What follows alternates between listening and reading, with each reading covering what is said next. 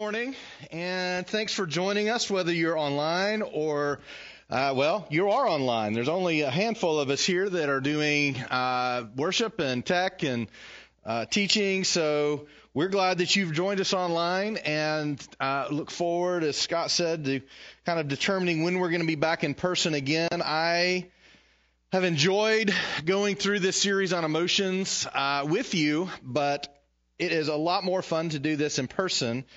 And I just miss having you here, seeing you, talking with you, building relationships, knowing that we're important to each other. And I know that you're feeling that as well. And so we're looking forward to that time when we not only get to come together, because likely what that's going to look like is a transitional period of those who are comfortable, those who have been vaccinated, those who don't feel like they're medically fragile, are likely to come back sooner.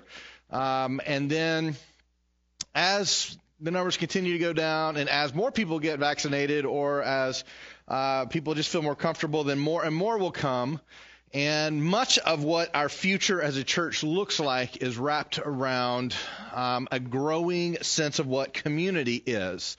Now, it's always been important to us, but in the coming months and over the next year, as we are able to be in each other's presence physically, this is where we need to go. And what I anticipate and what I believe is that there are a lot of folks, and some of you may be watching that have never attended our church before, that are looking for an opportunity that they weren't before. And they're looking for relationships more intentionally than they were before. This is one of the things that we as followers of Jesus should be doing well is relationships. In fact, Jesus said people would know we're following him by our relationships, the way we love each other. And so we'll talk about more about what these coming weeks look like. I'm really looking forward building up to Easter and some new ways of doing some storytelling and just talking with you. We're going to be starting a podcast, and some of you have asked, well, you've said that, but when is it going to be starting? I hope within the next couple of weeks we're going to begin doing some interviews and some talking with not only people in our church, but also people in the community, some community leaders, pastors, nonprofit leaders, and just people who are working and doing good things, because I want you to see them, and I want you to see each other. I want you to hear from each other what's going on in your lives, what's important to you, how is God working, how can we be praying for you. And so I'm really looking forward to diving into a lot of new opportunities as we get ready to kick back off. I don't know when that will be quite yet, but hopefully soon. We will be talking about that today, and we will let you know as soon as we know. Today, we're going to do something a little differently. We've tried to hit some of the harder emotions, and the reason we're doing this series is because we believe we are coming to an end of the pandemic. Now, depending on who you listen to, some people say, well, as soon as the pandemic's over, there's going to be another pandemic. There's going to be one right after that one. And while that may be the case, we're not going to live our lives that way. We're going to live our lives as if we get to be together. But we have to process how we're feeling. And as followers of Jesus, one of the things, depending on how you grew up or kind of what kind of church you came up through, sometimes the emotions that we feel were vilified. They were bad. They were sinful. You shouldn't feel these feelings. But the problem with emotions is that we ourselves can't usually control them. We can't just tell ourselves, I'm just going to be happy. Tell someone who's struggling with depression, you know what? Just decide to be happy, and inside you will kill them just a little bit more. Whenever we're feeling just uncertain and we say, just be confident. Well, most of us, if any of us, can just decide, you know what, you're right. I'm just going to be confident now. I'm not going to second guess myself anymore.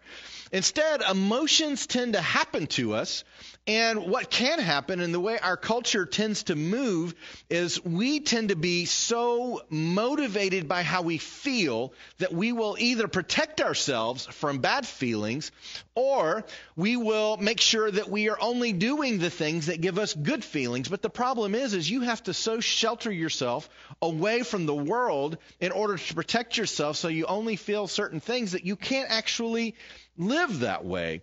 Interestingly, when we look at some of the emotions that some people and in some churches are vilified, things like anxiety, like if you struggle with anxiety or depression, a lot of times that's vilified in the church. It shouldn't be. We've seen that Jesus himself struggled with anxiety. We've seen that Jesus himself struggled with sadness. We've seen that he dealt with anger. We saw all kinds of ways in which Jesus felt the same emotions. Scripture tells us he felt all the things that we feel, yet he did not sin. So when we talk through our emotions, what I hope will happen as we come to the end here, next week will be our really kind of ending point for the emotions series. As we come to the end, what I hope that you're taking away from this is that what you feel is natural and normal, and there's nothing wrong with how you're feeling. How we respond to those feelings do matter. I want to talk about a feeling today that is something probably a lot of people are feeling right now for different reasons and in different ways.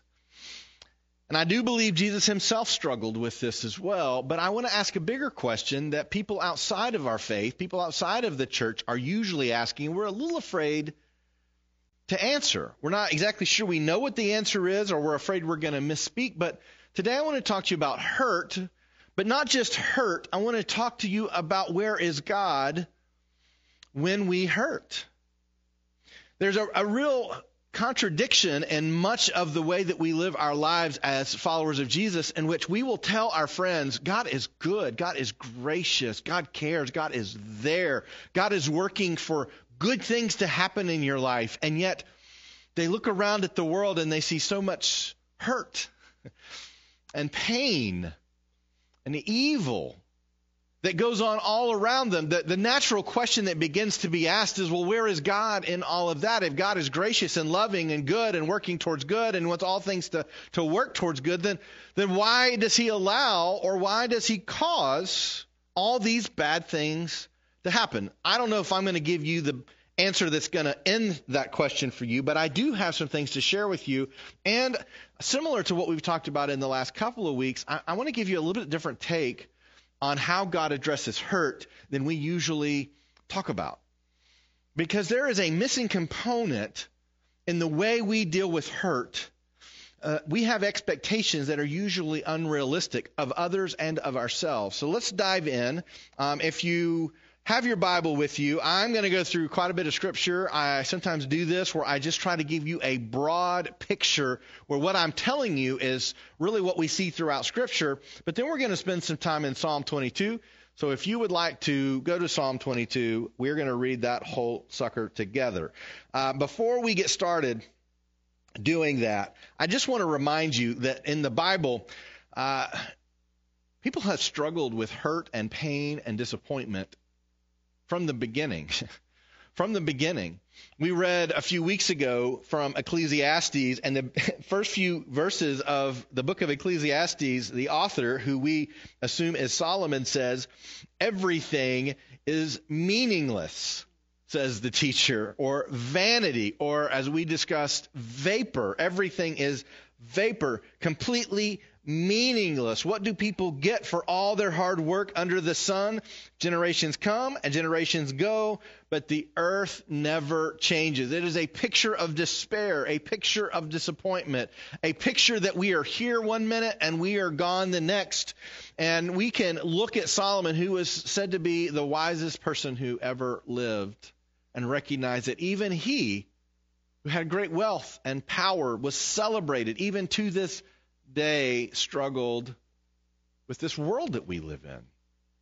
It's the reality that we live in a world that is not perfect. We live in a place in which we want things to go well and we don't want to hurt, but we do.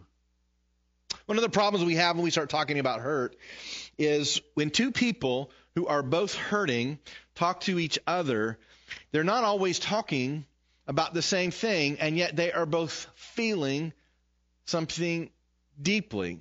And when we're young and we don't get invited to our friend's birthday party, we are hurt, right?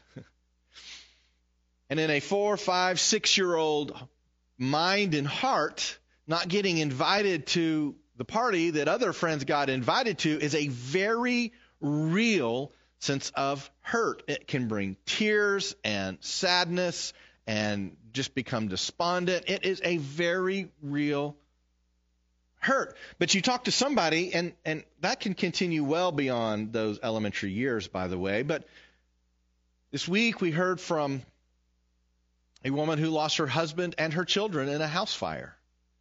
Now she's dealing with a whole different level of hurt.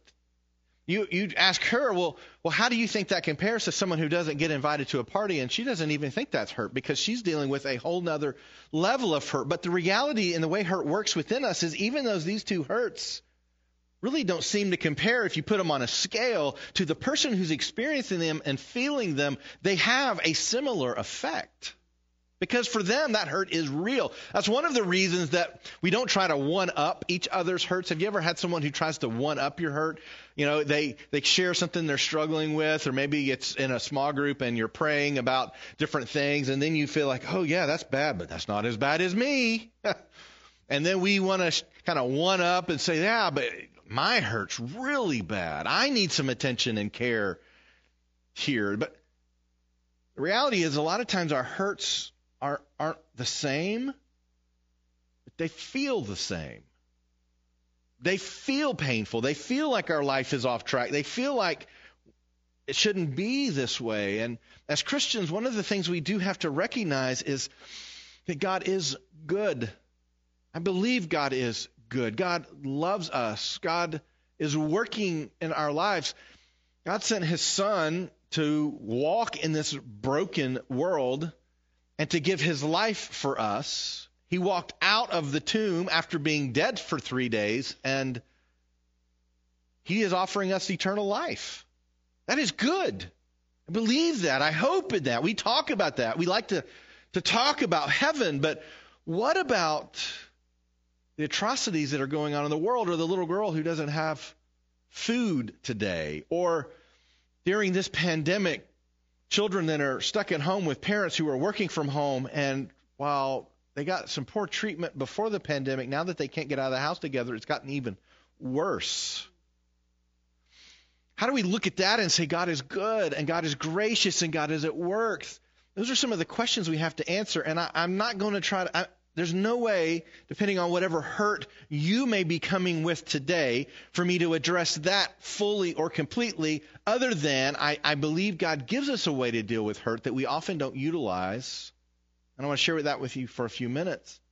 But I do want to remind us, as we kind of enter into this question of where is God when we hurt, is the reality that the world fundamentally changed when sin entered it. And I just want to remind us about a conversation we've had in just a few weeks ago about these two kingdoms, these two realms, the realm of the world and the realm of God, or the kingdom of heaven. And what we have looked throughout understanding what does it mean to be a part of the kingdom of heaven is the reality that at different times in the history of the world, the kingdom of heaven has intersected the world. And when they intersect, beautiful things happen. Good things happen when the kingdom of heaven intersects the world. The greatest time in the history of the world in which the two overlaid and intersected and were inseparable from each other was the Garden of Eden. It was the place where everything was going well. And then sin entered into this. What we find is that the world is full of brokenness when this realm leaves, or when it's without God. So when we read in Genesis chapter 3, this is where God is basically saying, so now this is what's going to happen now that you have sinned, and now you can't exist in this perfect, holy intersection of the world and heaven right now. This is what Genesis 3 says. So the Lord God banished them from the Garden of Eden, and he sent Adam out to cultivate the ground from which had been made. And after sending them out, the Lord God stationed mighty cherubim to the east of the Garden of Eden, and he placed a flaming sword that flashed back and forth to guard the way to the tree of life. He also said, well, work's going to be harder now. Giving birth is going to be harder now. Relationships are going to be harder now. There's something that happens when the presence of God intersects with the world that changes the world for the better, and yet when that is pulled away, the world breaks, and we live in this broken world. Now, what we've seen over time is that God has continued to intersect with the world in different ways. The kingdom of heaven has come back and integrated with the world in different times. For example, the tabernacle, when the Holy of Holies, God's presence would literally be in the Holy of Holies, and then that became the temple. In the Holy of Holies in the temple, God's presence lived in the Holy of Holies. And then when Jesus died on the cross, the veil was ripped. The Holy of Holies was no longer a separate place, and God's presence left the temple. And now we bear the presence of God through the Holy Spirit that lives within us, as Jesus said. So God has intersected the world, not to mention Jesus coming and being in the world, and which when that happens, it is good. But we recognize just because bad things happen in the world, it's not that God causes them all. I'm not going to say he doesn't cause any. But to attribute to God all of the brokenness, evil, and all of the terrible things that happen in this world is just not true. The reality is that when God's presence is not with us, the world gets ugly. And we begin to hurt. Hurt is a natural part of being in this world. So natural that even Jesus, the Son of God, who Scripture tells us when God spoke, Jesus is the one who went and did the creating. I mean, he is one of the Trinity. It's amazing that when we look at the story of Jesus, I believe Jesus experienced hurt, not just physical pain. Physical pain is a whole nother level of hurt, but Jesus experienced hurt even on this planet. If we say that you can be mature enough to never hurt, then we look at someone like Jesus and we say, well, maybe Jesus wasn't that mature, right? That's so silly that we would say that, but that's essentially what we're saying. Yet time and time again, Jesus would have these crowds come and these people wanting to be his disciple, want to follow this rabbi, and then he would give them just the truth. And they would leave. One time in particular, he looks over at his disciples, his chosen few that he had drawn and pulled them out from all of their different walks of life and said, come walk with me. We're going to do this together. And one time he turns and he looks at them and he says, are you going to leave too? I can tell you as a leader, when people leave you, it hurts. I believe it would have hurt Jesus too. We talked about Jesus coming into a city in which his friend Lazarus had died. And as he walked in, when we talked about sadness, he wept. I believe wrapped up in his sadness was hurt. Not just that Lazarus was dead, but just at the decimated family members that were there. Because there are few things that hurt as much as losing someone that you love. And he wept. I believe there was hurt there as he looked out and he just experienced the air of death over the whole town. Jesus experienced that and he hurt. Jesus hung on the cross, and of course it hurt when they put the nails in his wrists and the nails in his feet. It hurt when they whipped him with the cat of nine tails and put the crown of thorns. Of course those things hurt, but he, I believe, hurt in other ways as well. Can you imagine as he looked down at these people that he came to give his life for, and they are mocking him and spitting on him? And here he is in great agony for these people. I'm sure there was hurt there, and I'm sure there was hurt when he cried out and God pulled his presence back from Jesus. And he says, God, why have you forsaken me? You can't tell me there's not hurt wrapped up in that. See, I believe Jesus himself experienced hurt. So if you are experiencing hurt, this is a normal part of being in a broken world.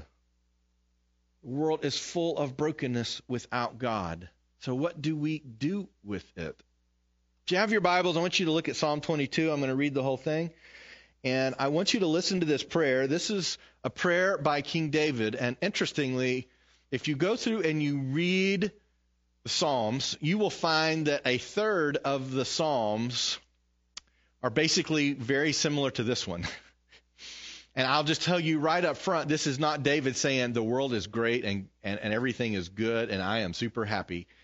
As we read through this, maybe your circumstance is different than David's, but maybe some of how he describes how he's feeling is similar. I want to read this to you because we don't need to be afraid of talking about our hurt. God wants us to honestly talk to him about our hurt. Psalm 22, this is what David says. He says in verse 1, my God, why have you forsaken me? Boy, doesn't that sound familiar? Somebody else said that, not just David. You remember Jesus said that too. I think this is probably why. My God, why have you forsaken me? Why are you so far from saving me from the words of my groaning?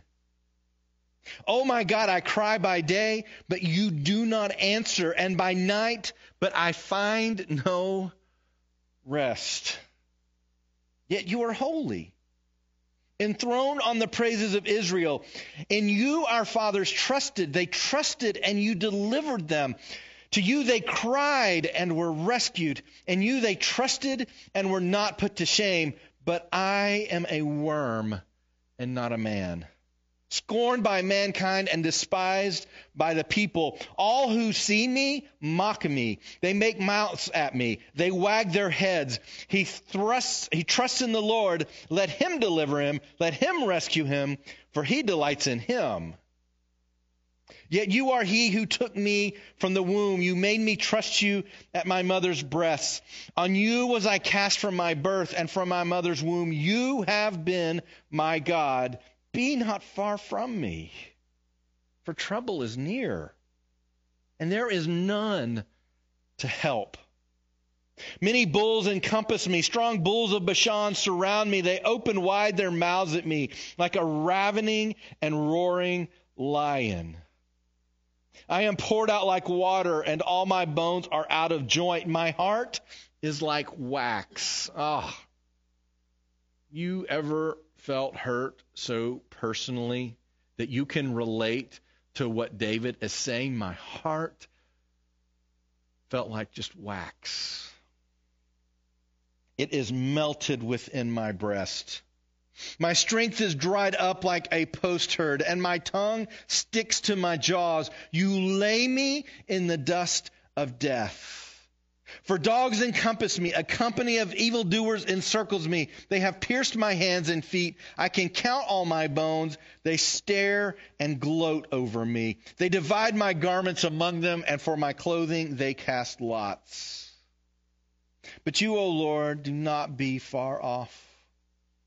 O you, my help, come quickly to my aid.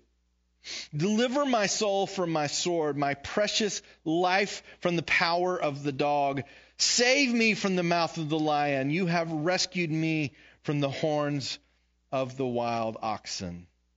I will tell of your name to my brothers in the midst of the congregation. I will praise you, you who fear the Lord, praise him. All you offspring of Jacob, glorify him and stand in awe of him, all of you offspring of Israel. For he has not despised or abhorred the affliction or the afflicted, and he has not hidden his face from him, but has heard when he cried to him.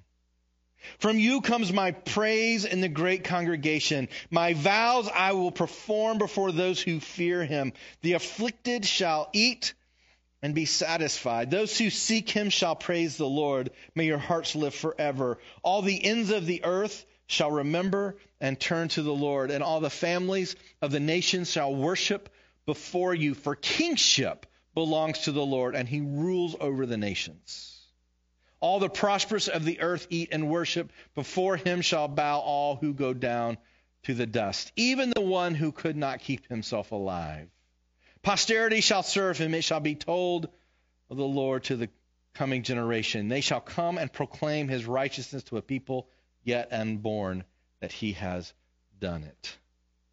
Now, there's a few movements in this prayer. Many of the Psalms are prayers. And one of the things that we as Christians believe and we go to is the reality that in times of hurt, we usually go to God in prayer. There's a few times in which we regularly want to pray. Most of the time is when things are going bad, right? Like, God, I am in trouble, and I need you to intervene supernaturally so I won't be in as much trouble as I think I'm going to be. And sometimes that prayer is just full of thanksgiving because God has rescued, or God has provided, or God has just in a moment helped you to see his beauty, or that he is there with you and he loves you, and you just want to say, God, I am just so thankful for you.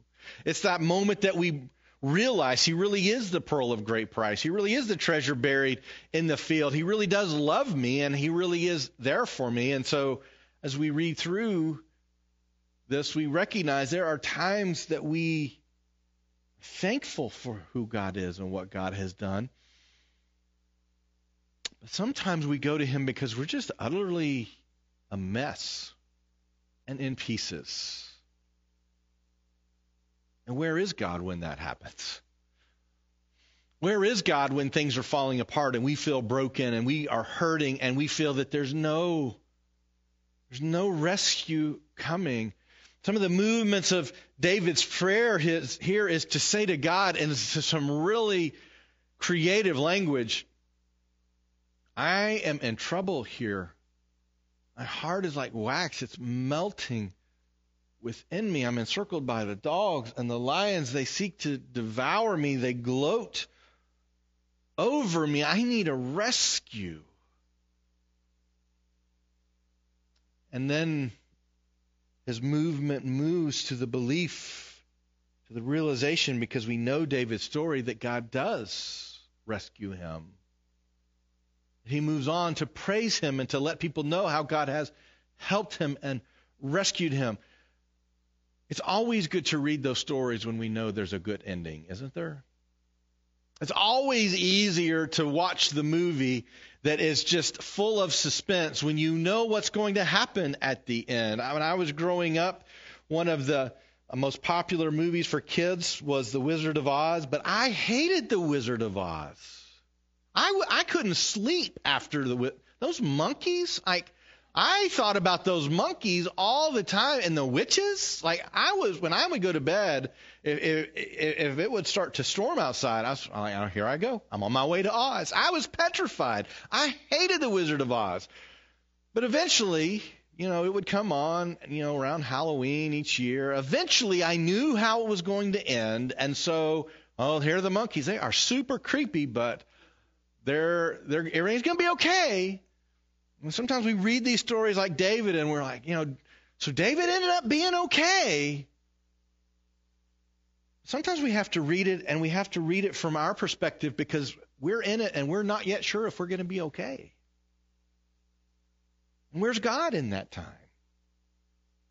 So a lot of times when we pray, if you're like me, I want to make sure God knows what God needs to do. Do you ever pray that way? It's probably just me. But in case it's not just me, sometimes I'll pray and be like, God, so I've talked to you about this, and so far I've not seen much movement.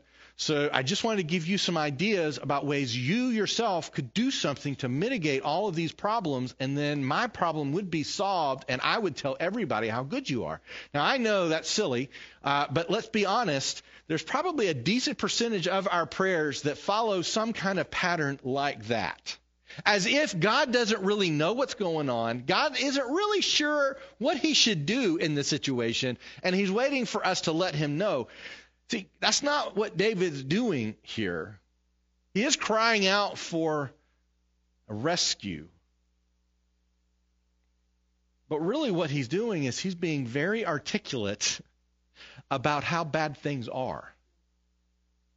Now, again, depending on kind of the world of the Christian or church world that you grew up in, it's very possible that you were told that you are never to come to God and question him.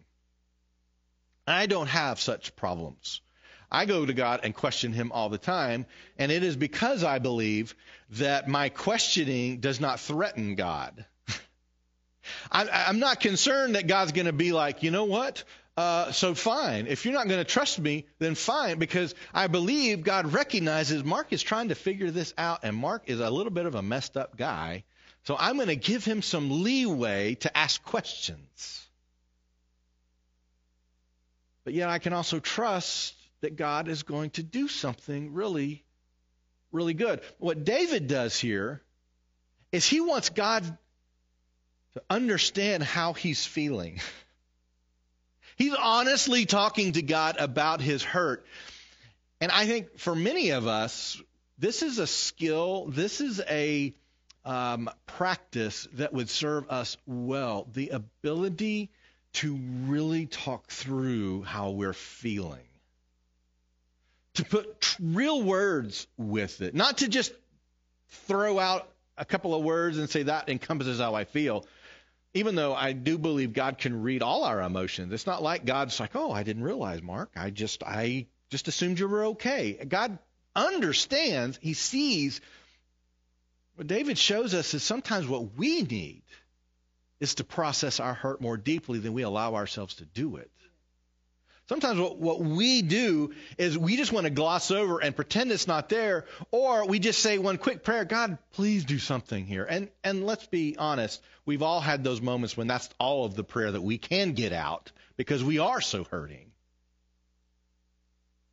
But there seems to be, and what David is showing us is by processing how you're feeling and processing what's really going on within you, God wants us to come to him in prayer, and he wants us to communicate all the deep, ugly, dirty stuff. That's a skill we have to learn. Prayer is a skill we have to learn. It's not something that we just naturally do. We spend time doing it. We develop patterns of prayer. We set aside time in the day so we don't forget to pray. We talk to God, and sometimes we like to create formulas, and we'll sometimes use the Lord's Prayer for a formula. So this is how you should pray each time, because Jesus literally said, so this is how you should pray. But he wasn't really saying, so you should say these words over and over and over again, even though we do sometimes recite them together because those are the words of Jesus, and he did tell us to pray that way. But God is also relational, and that prayer doesn't encompass everything we have to say to him or him to us. Maybe we need to spend more time being articulate about what's going on within our hearts. Sometimes we just have to tell him how we're really feeling. And sometimes we have to remember that whenever we share these things with him, we come with the expectation that not only does he understand and does he know, but that God wants to do something. Paul tells us in Romans 8, he says, we know that for those who love God, all things work together for good, for those who were called according to his purpose. In other words, God, I feel broken, and the lions and the dogs are encircling me, but I know you want to use something for good, and I am going to praise you in front of others when you do this something good. This is where faith comes in. Remember, faith is that belief that we have that's based on some evidence of something that's real. Part of the evidence that our faith is, or that Jesus is real, is, Paul, and part of his expression of the gospel said, listen, there were 500 people that saw Jesus walk out of that tomb, or not walk out, but after he did.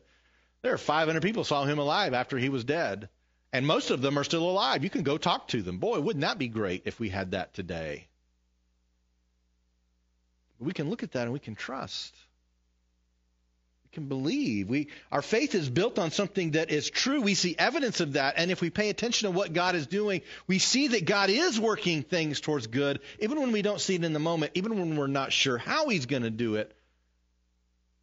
You can trust that God, my hurt is not going to be in vain. There's a secret, and I want to share it with you. Kind of our Western culture, we have forgotten this secret. And I shared a little bit of this secret last week. when we talked about love. On every English definition of love, it's all about a passive feeling that you have in a response to something, which is how most people view love, and that's why so many people struggle with love, is because that's really not the biblical definition of love. Love, especially as Paul described it in the most famous chapter in the Bible on love, his letter to the Corinthians, 1 Corinthians 13, everything he says about love says there's something active about this. Like there's a way we live, there's a way we act, there's something we do. We're patient and we're kind and we don't boast. And we root for the other and we don't just try to win ourselves. There's this reality in the Bible that the way our needs are met is communal, it is not individual. Absolutely, there are individual Christians around the world. They don't really have a community around them, or at least that they know of. They can do life together with other Christians, but most of us, and us in the U.S., especially us in the southern U.S., there's lots of people who at least say they're Christians that we can do life with. What Paul was basically saying was love is active towards others. And what we saw in what we experienced personally is when someone is loving to us, like we usually don't get mad about that. Usually we're pretty happy about it. When someone is loving to us, we want to reciprocate in some way. When someone's generous to us, we want to reciprocate. I did a blog this week. If you're following, if you're on our email blast, you can sign up on our website if you're not. But usually we put out a thought every week, as well as some other announcements for Journey, and you can get that. But I put one out this week called the lost secret of love, and that is that not only is it active, but by giving love to others and by being loving to others, they will want to respond by being loving to us. I remember I heard years ago Tim Sanders speak, and at the time he was one of the big head honchos at Yahoo, when Yahoo was, the big dog. Google is now. Yahoo was at one time. But I remember him saying this thing. I've never forgotten it. This was probably 15 years ago. He said, "You will accomplish more in 1 year by investing in two people than trying to get two people to invest in you." Now, what he was saying here in the realm of love is you will experience more love by loving two people over this year than by trying to get two people to love you. Now, there's this dynamic, this communal community dynamic in which God is here with us and for us. And usually when we ask the question, where is God when I hurt? There's the unspoken assumption in our minds that he's the only one who can do anything about it. But what if he expects somebody else to do something about it? This is how the Bible works. This is how faith works. This is how Judaism worked. This is how Christianity worked. This is how Jesus talked about faith and love and care for each other. As the reality is, we are supposed to be an extension of God to care for others who hurt. We are supposed to be an extension of God to care for others who hurt. In other words, there are times that God can do what only God can do, and there are times God says, listen, my people are here. Care for those who are hurting. Jesus said, I'm here for those who are hurting.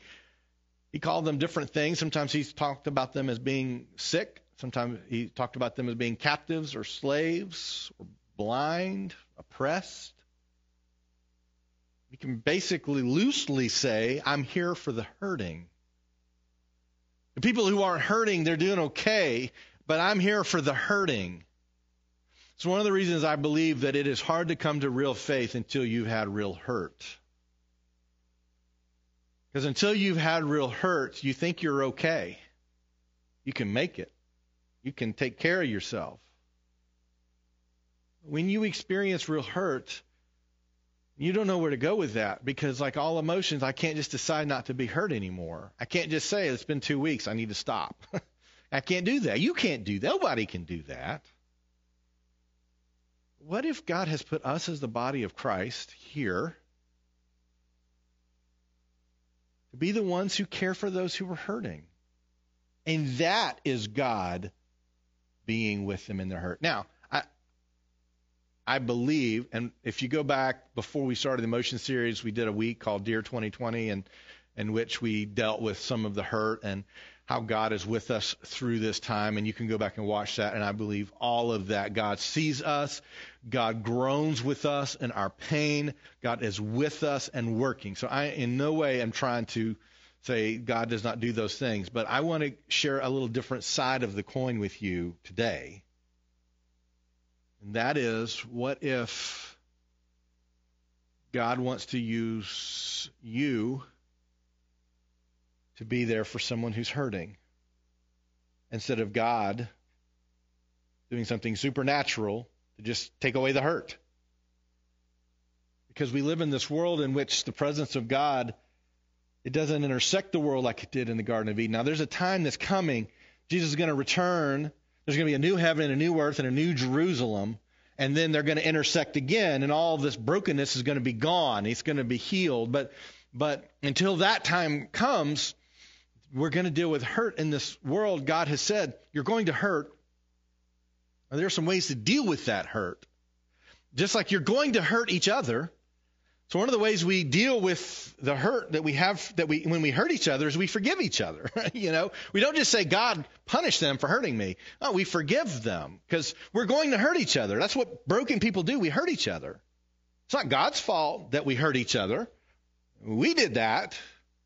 But he's given us ways to deal with that hurt between each other. But what if, let's, bigger picture, you are being sent to someone who's hurting? One of the things we talked about last week about love is that love is not just patient, give you time, the time that you need. And even when we need to speak truth to you, we recognize there's a time for that truth. We don't just blurt it out and walk away and say, well, I spoke truth. It's their fault. They didn't receive it. Sometimes we need to wait for the right opening. We talked about the fact that love is not irritable. I got to say, it's a struggle for me when I read things like that, because I was irritable this week. Were you? Love is not irritable. It doesn't cost somebody something to be around you. How can we go out and care for others? I wonder if the Bible says anything about this. And as you might guess, it does. So let me just tell you a few things that the Bible says about it. Galatians 6:2, Paul says, bear one another's burdens and so fulfill the law of Christ. Well, what is the law of Christ? Don't hurt people? That's not the law of Christ. I mean, maybe that's a part of it. The law of Christ is to love God with all your heart, your soul, and your mind. And the second is like it. Love your neighbor as yourself. Not more than yourself. Love your neighbor as yourself. So love God and love people. We use those phrases. We don't usually live by them, but we do talk about them a lot in the church. So you fulfill the law of loving God and loving each other by bearing each other's burdens. Interesting. He also says in 2 Corinthians 1, he says, blessed be the God and Father of our Lord Jesus Christ, the Father of mercies and God of all comfort. Yes, God, give me comfort. Who comforts us in all of our affliction, so that we may be able to comfort those who are in any affliction with the comfort with which we ourselves are comforted by God. For as we share abundantly in Christ's suffering, so through Christ we share abundantly in comfort too. In other words, God is going to comfort you. He's going to comfort you through other people so that you can comfort other people. Sometimes when we say, where is God? When we hurt, we should say, where is the church when we hurt? More on that in a minute. So that's Paul. Paul, you love him, you hate him. Paul is Paul. But this is what Jesus said about people who care for other people. He said in Matthew 25, the king will say to those on his right, come, you who are blessed by my Father, inherit the kingdom prepared for you from the creation of the world. For I was hungry, and you fed me. I was thirsty, and you gave me a drink. I was a stranger, and you invited me into your home. I was naked, you gave me clothing. I was sick, and you cared for me. I was in prison, and you visited me. And then these righteous ones will reply, Lord, when did we ever see you hungry and feed you, or thirsty and give you something to drink, or a stranger and show you hospitality, or naked and give you clothing? When did we ever see you sick or in prison and visit you? And the king will say, I tell you the truth, when you did it to one of the least of these, my brothers and sisters, you were doing it to me. Jesus himself is saying, yeah, like there's a very real ministry even to Jesus himself that says, I am going to do this for you by doing this for others. It is this care that we give to other people. Now, what we tend to do in our culture is we just tend to say, well, I'm sitting here hurting and everyone is to blame because I hurt so deeply. We all know someone who they're always hurt, right? And sometimes it's legitimate hurt. And of course, even just saying that sounds kind of gross, like as if there's illegitimate hurt. It's not our place to call out necessarily illegitimate hurt, but yet you do know somebody who they're hurt all the time. And you can't do anything without hurting them. They're just constantly being offended. Scripture tells us you shouldn't be that way either. But what if part of the ways that we love or receive love is that we give it? What if part of the ways that we receive comfort is that we also give it? What if that is that missing secret of how God is there for us in our hurt, because I have my body here that is here to care for you until I return? That's part of what we're called to do. We live in such an individualistic time in which we don't really want to care for others. We just want to make sure we ourselves are taken care of. That is not the gospel. That is not what it looks like to be a part of the family of God or to be the brothers or sisters of Christ. He says, no, you need to take care of each other. And he goes so far as to say that the greatest piece of proof that you actually believe any of this stuff is how you do love each other.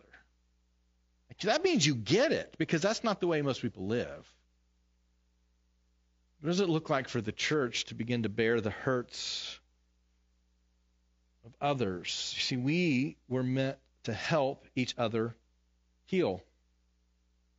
We were meant to help each other in our hurts. We were meant to be there. And I recognize this can create a great amount of anxiety in people, because most of the time when someone's hurting, we really don't know how to be there for them, do we?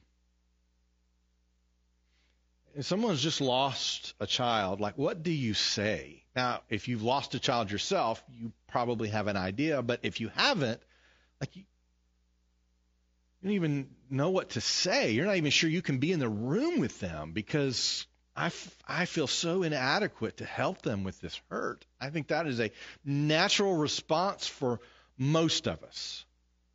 I don't even know. Do you know why we struggle with doing that?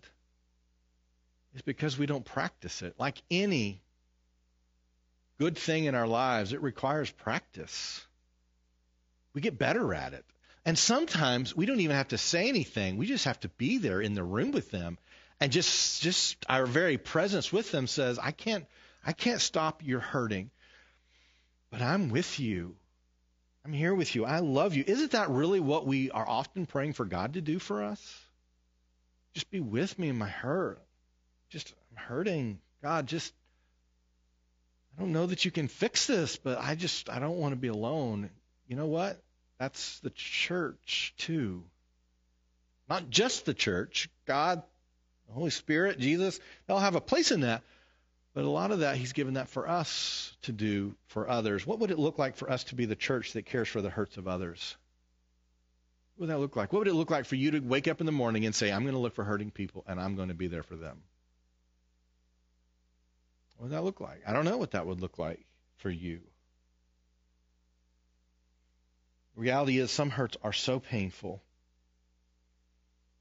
that we sometimes want to give up trying to care for others, because no amount of care can replace a family member.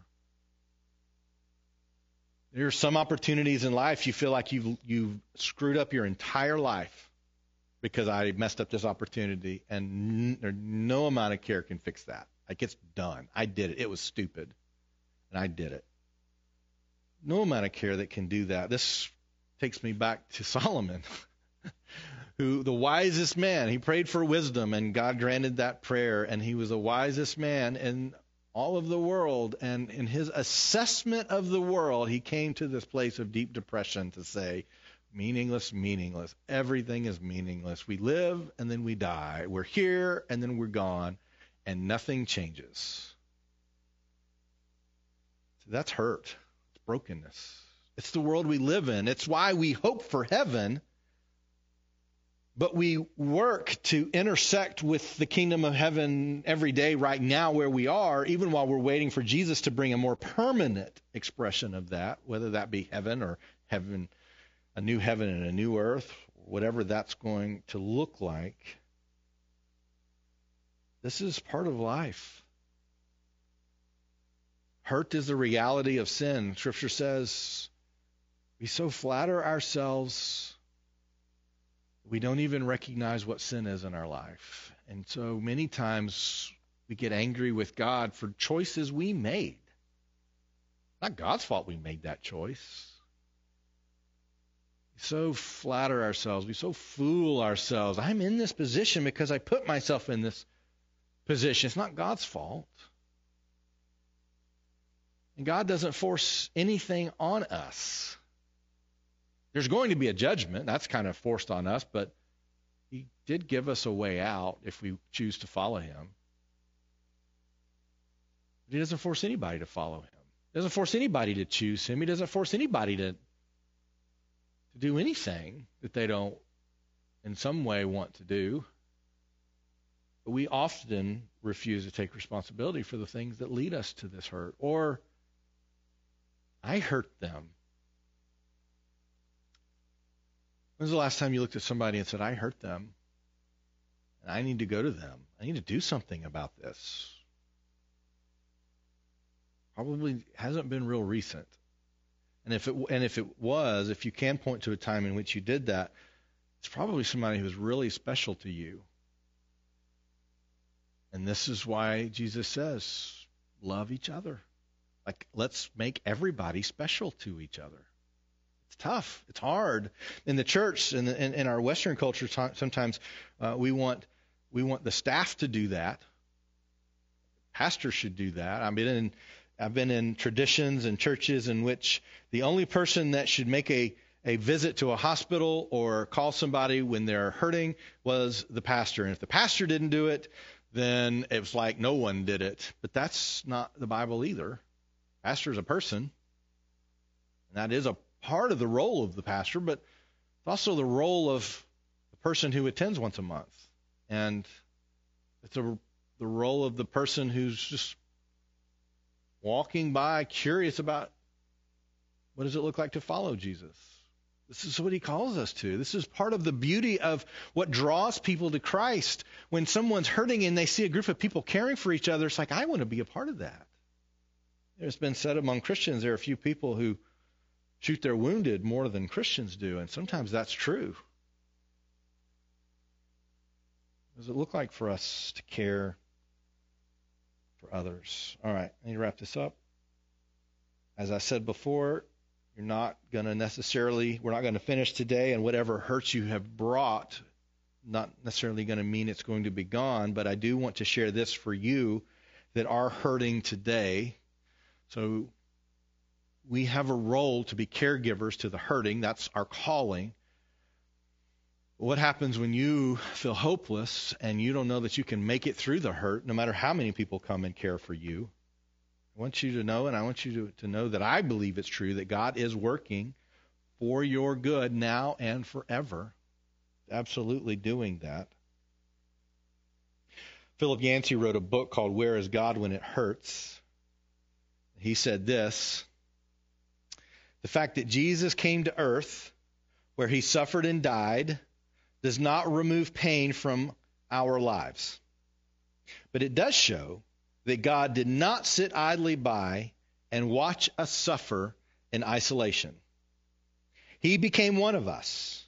Thus, in Jesus, God gives us an up-close and personal look at his response to human suffering. All our questions about God and suffering should, in fact, be filtered through what we know about Jesus. He saw us suffering, and he sent Jesus. And Jesus is sending us. God is working for our good now and forever. This is one of the reasons that we believe and we hope in heaven. This is why I believe John was given the revelation, which we now call Revelation. It's because it was at a time in the history of the church in which there was great hurt and agony, pain. This is the time that there was great persecution. Christians were paraded in front of a cheering crowd to be murdered. Parents ripped from their children decimated on a Colosseum floor, people looking to extinguish the light of Christ to the best of their ability. And in that moment, the Apostle John, the longest living of all the apostles, has this vision. And he says this about our future in Revelation 21. He says, he will wipe away every tear from their eyes, and death shall be no more, neither shall there be mourning, nor crying, nor pain anymore, for the former things have passed away. That's what's going to happen when the kingdom of heaven permanently intersects the earth again when Jesus returns. Paul says this in another letter, his second letter to the Corinthians in chapter 4. God said, for God, who said, let light shine out of the darkness, has shone in our hearts to give the light of the knowledge of the glory of God in the face of Jesus Christ. We have this treasure in jars of clay to show that the surpassing power belongs to God and not to us. We are afflicted in every way, but not crushed, perplexed, but not driven to despair, persecuted, but not forsaken, struck down, but not destroyed, always carrying in the body the death of Jesus, so that the life of Jesus may also be manifested in our bodies. For we who live are always being given over to death for Jesus' sake, so that the life of Jesus also may be manifested in our mortal flesh. So death is at work in us, but life in you. In other words, what he's saying is we are in these broken existences, recognizing we are not Jesus, and yet we get to experience his power within us. We hurt, but we're not destroyed. We're persecuted, but we're not decimated. We have people that want to hurt us, but we keep going because we have the power of Jesus within us. It is not us. It is not our ability to be strong. It is our ability to have his strength. God is working for your good now and forever. And if you are in a time of hurt, and some of those hurts are, well, they are all significant. Some are dealing with hurts that are going to last longer than others. Maybe that's the best way to say it. And I want you to know that if that's where you are, it's okay. God's not upset with you because you're hurting. If you're questioning God, it's okay. He's big enough for that. If your prayers feel more like rants at times, it's, you know what? God welcomes the ranting prayer. Articulate how you're feeling. Go deep. Dredge it up. Be as colorful in your language as you can. Process it with him. And I want us to remember as the church, we have to create margin in our lives. And this is really one of my prayers for us for the next years. A lot of us didn't have much margin before the pandemic. And the pandemic has forced some margin in our lives, time that we sit around. You may have even been bored at some point over the last year in which you can't remember before the pandemic the last time you were bored. You know what that's called? Margin. And it's only in the margin that we see the person off to the side, hidden, shuddering in pain. See, when we got somewhere to go, we don't see them. When we have margin, we see it. I'm going to ask you, I'm going to be encouraging myself all of us, we have to have margin in our lives. That's part of what the Sabbath is about, creating margin. It's a discipline of weekly margin within our lives, but we have to have the margin to see the person who's hurting, because God is saying, I'm here, but I'm sending them to you, and they're going to help you with your hurt. So I know this doesn't fully answer the question, where is God when we hurt? Because what we want the answer to be is, God takes away our hurt. That's what we want the answer to be, but sometimes that's not the answer. Sometimes the answer is that we sit in the hurt with each other. We recognize this world is broken. And we recognize that's going to change, but until it does, we're going to love each other. There is a difference, and God is making me feel this pain, and saying God has a plan while we are in this world that is filled with pain. There is a difference. God is making me feel this pain versus God is working even though in a world filled with pain. I want to pray with you. We're going to sing another song. Maybe for you, your response needs to be you need to get alone. Maybe you need to go somewhere like out in the middle of a field where no one else is, no one can hear you, and you need to just let it out. Maybe you need to go, and you don't need to say, I need 30 seconds with God. Maybe you need a solid hour or two to process, to think through, to say it, to get it out, maybe to scream it out at times. I do believe God wants that kind of honesty from us. Not the kind that we pretend like everything's okay. We're good at that. The kind where we get down deep to where we are. Perhaps along the way, you're going to see someone else who's hurting. You can help them with their hurt too. Father, God, I thank you that you are with us even in those times that we feel utterly alone. I ask you to forgive us for idly walking by as other people are just struggling to make it. God, I believe that you want us to be a part of their restoration and their hope. God, I know there's a great fear among many of us to actually talk to somebody who's hurting. What are we going to say? How are we going to fix this? Will we make it worse? Will I just look stupid standing here? But God, give us the courage and give us the words to show love. Let's be active and love the way Paul talked about it, the way you talked about it. Father, I pray for those who are hurting today. They've lost someone that they love. They feel they've messed up their life and there's no going back. They're not sure where they're headed. Right now, they just know that they're not happy where they are. Whatever their hurt is, you are near to the brokenhearted. Father, let us, as your body, be near to them too. But I do pray for healing. I pray that we will, like David, come to the end of our pain, and we will celebrate and we will tell the world how good God is and how good you have been through that pain. Right now, if we can't see that celebration moment, remind us that you are there and that you are powerful. Your power is working in us. You have a plan to bring good out of this. I ask all this in Jesus' name.